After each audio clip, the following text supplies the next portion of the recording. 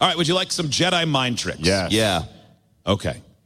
Let's say you've put someone, they've had to go out of their way to help you, or you're inconveniencing them. Okay. Rather than saying, I am sorry for the trouble I'm causing. Okay, like what we do to our engineer Mike all the time. Yeah. Okay. We should instead say, hey, just thanks for all your grace and all your hard work. So make it about them, not you. Then you don't have any guilt. I don't know what that does because they're still inconvenienced, but apparently it makes them happier. Mm-hmm. Okay. Now, let's say you're really freaking out, losing your mind, like Steve might with the FedEx people. Yes. Okay, yeah.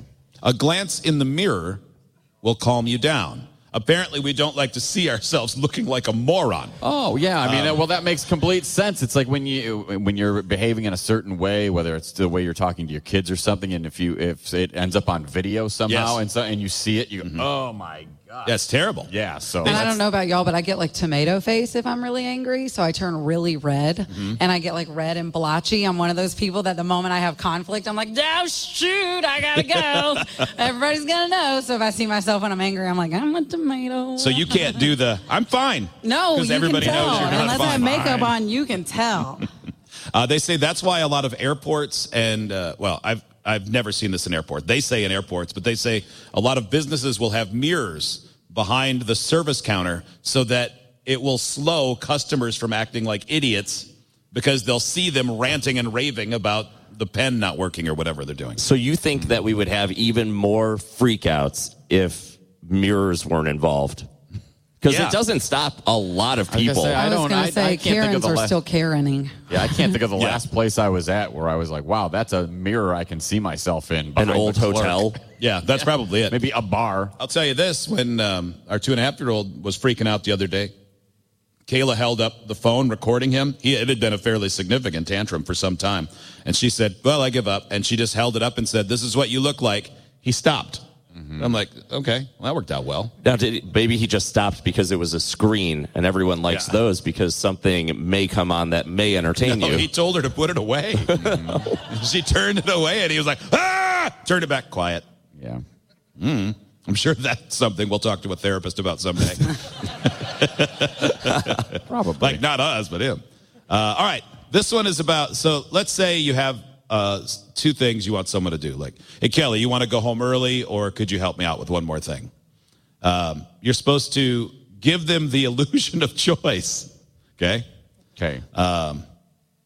So, Kelly, you could go home right now, but you probably prefer to help me out on one more thing. Oh, my God, if somebody said that to me, I would feel obligated to help because I'd be like, yeah, okay. I think the examples should probably be a little less extreme on the spectrum. Like, you could have $1 million, or I'm sure you prefer to let me punch you in the ovaries. Yeah. I'd be so confused. I'd just say, yeah. Yeah, I know. Like, wait, it's really nice out. What happens to me if I choose that one? Right? Mm-hmm. I think ultimately these are the tone and the delivery is really what it is. Yeah. Like letting people know I'm in charge and you're going to listen to what I have to say. Yeah. I saw a TikTok from a lawyer not long ago, and he said that one of the greatest things he learned from when he's doing sort of cross-examination in court, or if he's doing a deposition, is to do something like this. So let's say Hot Wings was a relatively antagonistic witness. Okay. So I'm you. Yeah. Okay. Yeah. Just do what I do. Yeah. If I were the attorney, I would say, now, Hot Wings, I know you're someone who values doing the right thing. Yes. I value doing the right thing. Do you? Well, this is not about you, but I appreciate your question. Yeah, I also value doing the right thing. So when it comes to what you did on this day, were you doing, like, I don't have a specific example, but that's what they do. You frame it so that they have to answer so that you prove the previous statement they said is true. He was out Amber alerting. Yeah. Yeah, right. They say silence is the most powerful tool. They said 4 seconds of silence feels the same as someone rejecting you directly. Mm-hmm. Let's try it right now. It worked. They're anxious. Yeah. That's why they say when you're in a negotiation or something, don't be the first one to speak. Yeah. Because somebody's going to get awkward. I always do what Michael Scott did on The Office if I'm in a negotiation. After it's quiet for a while, I say, I am not going to be the first one to speak. They said, if someone is being awful to you, after they say something back, just look at them calmly and count to 4 slowly in your head. They will probably start backtracking before you're done. Mm-hmm. You ever tried that? Yeah. Oh, yeah. I think that I do it more because the people that I've done that with, I know it's going to make them mad and we're already angry and arguing. So I'm like, you would like me to respond. And instead I'm just going to sit here and pretend to be chill. Yeah. And then it's just like, all right, I know you want to say something.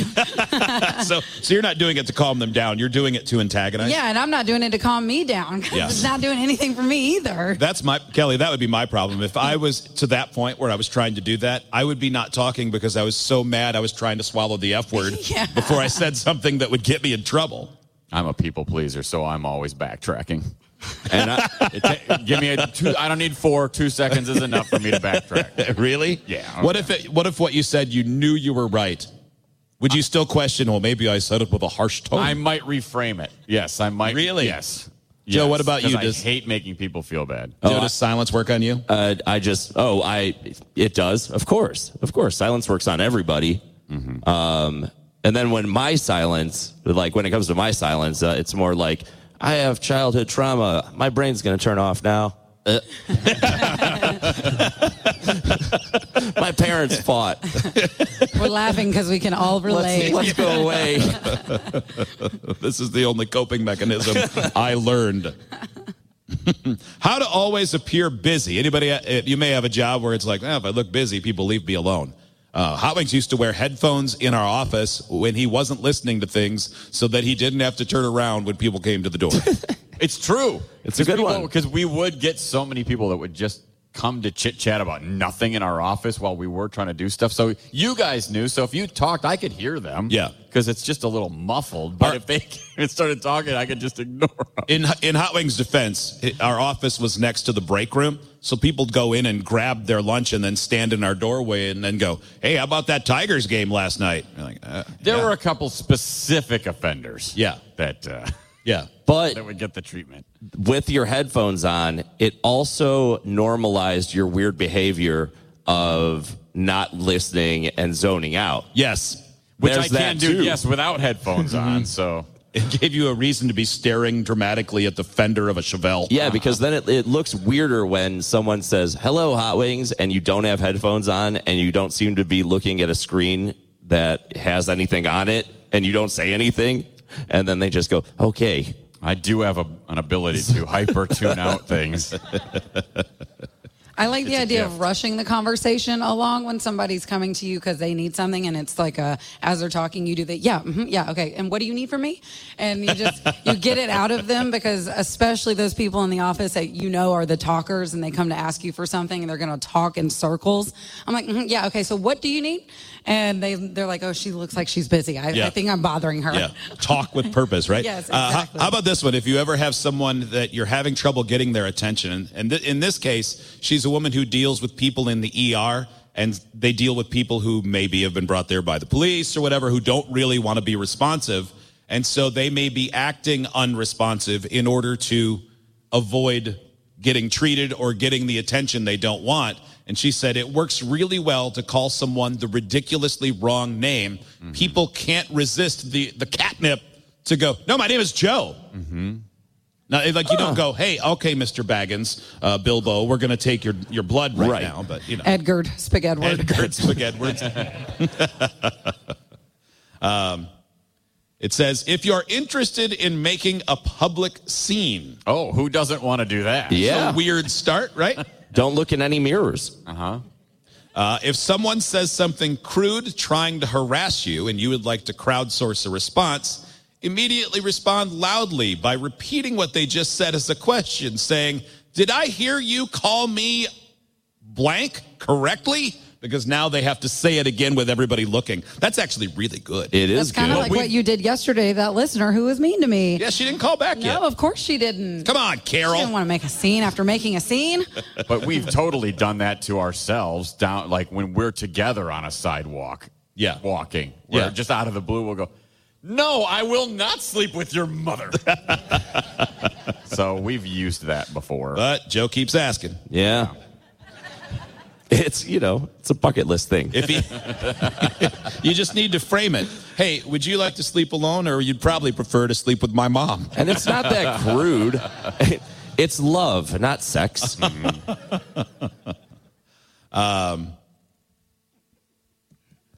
This one, now this is I think anybody passive aggressive, it's the Midwest, so everybody raise your hand. Yeah. We're all passive aggressive. It says, absurd speculation works in a pinch. If someone pisses you off and you don't want to deal with it anymore, and you know you're done with the conversation, just say something like, well, it's true what they say about you. See ya.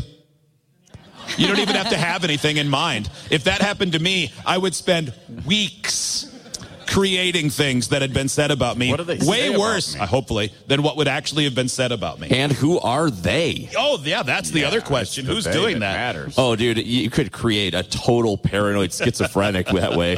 Like someone who just goes totally insane. And that is the ultimate revenge and goal. Yeah. Just walk away. 'Tis the season. Oh, That's always a good one. Yeah, that's a great I'm one. a big fan of that one. Yeah. This one, last one, it says start small. So let's try it. Hotwings, can I borrow your pen? Yeah, of course. That is great. I'm going to write down the best time for me to borrow your pickup. Is that okay? And my response would be like, yeah, you do that. Yeah, okay. I think that's kind of exaggerated, but yeah. From pen to pickup. Yep. It just says start small. People get in the habit of saying yes, and then you ask for the big thing. It's true. No, that's for turds. Try and send it every time. Go big. Yeah, always go big. And then go backward.